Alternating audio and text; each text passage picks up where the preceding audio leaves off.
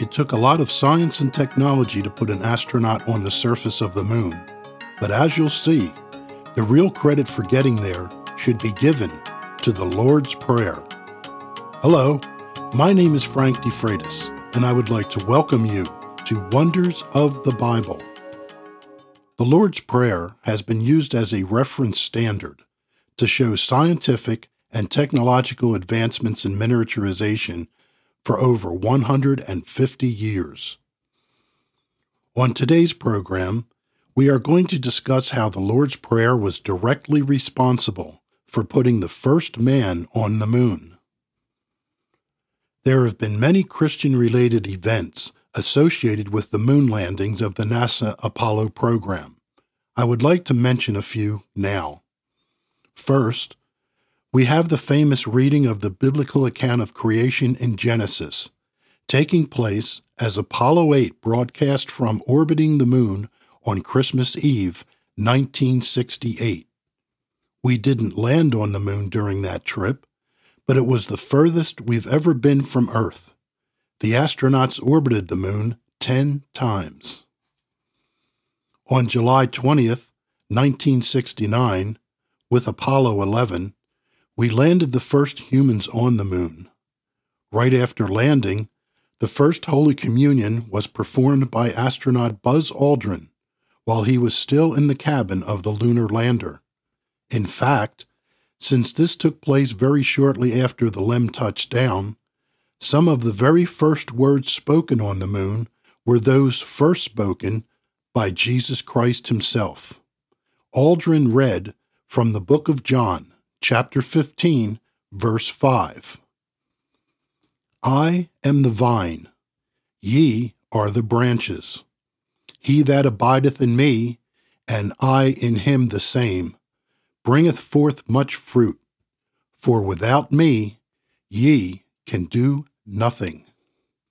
Next on the list, we have the microfilm Bibles carried to the surface by Apollo 14 Commander Dr. Ed Mitchell in 1971, and an actual physical Bible was left on the steering column of one of the lunar rovers by Apollo 15 Commander Dave Scott.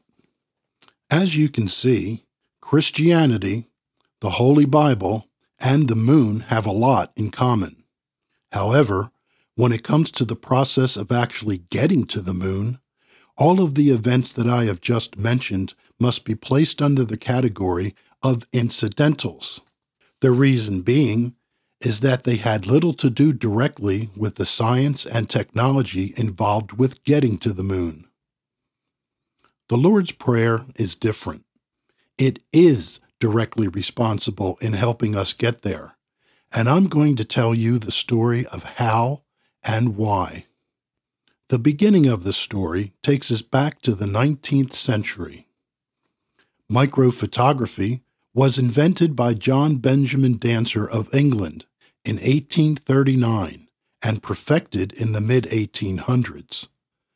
The first microscopic Lord's Prayer began as a microphotograph, utilizing the simplest of equipment, including the use of a single candle for illumination and exposure onto early light-sensitive emulsion.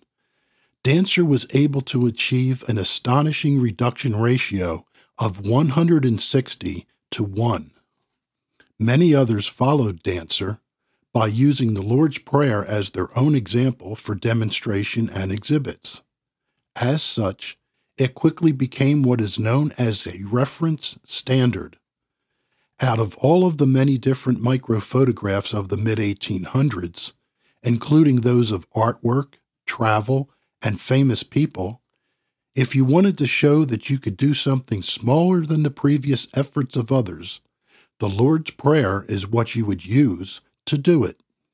Micro Lord's Prayer entries were displayed at the largest science and technology exhibitions in the world, and those events would include such prestigious events as the 1851 Great Exhibition in London, the 1915 San Francisco Exposition, the 1933 Chicago World's Fair Century of Progress, and many, many more.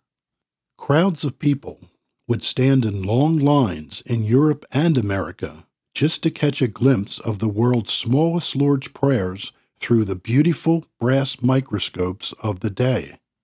The Lord's Prayer, the Apostles' Creed, and the Ten Commandments were all famous microphotographs that were so small they could not be seen by the unaided human eye. They could only be read under microscopes.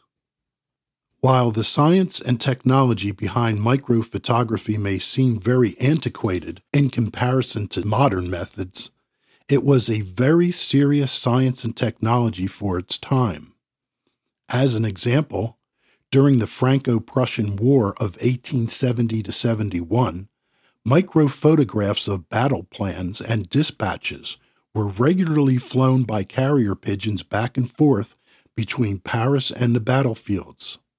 Once received, the microfilm would be greatly enlarged and projected onto walls with the use of the famous magic lantern projectors. In World War II, microphotography techniques were used by the United States with Victory Mail and England with airgraph to reduce the amount of cargo space that mail would require. It continued to be the content of choice for well over a century, moving into other methods such as microengraving and even typography. It became very popular with handwriting. People would test their skill at writing the smallest Lord's Prayer that they could write. One of the world's most famous historical figures that gave it a try was inventor Thomas Edison. Today, in the 21st century, we have Scripture traveling on laser beams and being stored with nanotechnologies such as three-dimensional laser holograms. For our purposes here today, however, I would like to show how micro-biblical scripture, and the Lord's Prayer in particular, eventually led the way to satellites, space exploration, and landing the first man on the moon. Just how did this happen? Well, I'm glad that you asked. John Benjamin Dancer's microphotography from the 19th century eventually led to 20th century microdata storage media such as microfilm. This, in turn, led to microphotolithography of computer memory chips and circuitry. The computer chips and circuits that you are using right at this very moment, here in the 21st century. The early computer circuits that placed the first man on the moon were the direct descendants of the microphotography of the 1800s, the same microphotography that brought us the famous Lord's Prayer. It is the great-great-great-grandfather of everything that is performed with micro and nanoscale technologies in today's world. In other words, the computers that put man on the moon began with microphotography, and microphotography began with biblical scripture. So let's break it down. Number 1 through 5. Back in the 1800s, the microscopic Lord's Prayer became the reference standard for showing advancements in miniaturization. Number 2. Microphotography eventually led to microfilm and microfiche. Number 3. Microfilm and microfiche eventually led to micro and nanophotolithography. Number 4. Micro and nanophotolithography led to the development of computer chips and circuits. Number 5. Computers, tracing their printed circuitry roots back to microphotography, provided the necessary calculations to put the first man on the surface of the moon in 1969. It's not too often in today's world where one can see something that they have never seen before. I often hear viewers of all ages saying, "I've never seen anything like this," or, "That's impossible. Where is it?" When they look through the microscopes, it makes us happy to know that we are able to have people experience Scripture in ways that they have never experienced it before. Along with my wife, Debbie, we volunteer our time and services to help spread the good news of Jesus Christ to the public through presentations to churches, organizations, fairs, and conferences. In total, we have reached tens of thousands of people from all walks of life, from all age groups, and from all denominations. As a laser holographer, my own contribution to the world's smallest Lord's Prayer utilizes lasers and holographic data storage. It is the diameter of a single human hair at 100 microns. At its unveiling in 2013, 70,000 people attended World Maker Faire at the New York Hall of Science. As an interesting side note, and a surprise to me, was meeting youth who had never even heard of the Lord's Prayer. They were seeing it and reading it for the very first time on a beam of laser light.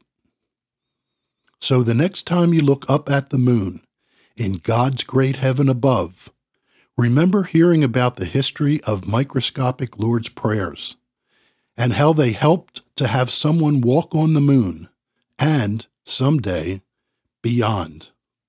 For more information, including photographs showing examples of microscopic Lord's Prayers, along with additional resources, just visit wondersofthebible.org and look for the tab that says Lectures. Once again, my name is Frank DeFreitas, and may God bless you today and every day. And remember to always love others, just as Jesus Christ loves you.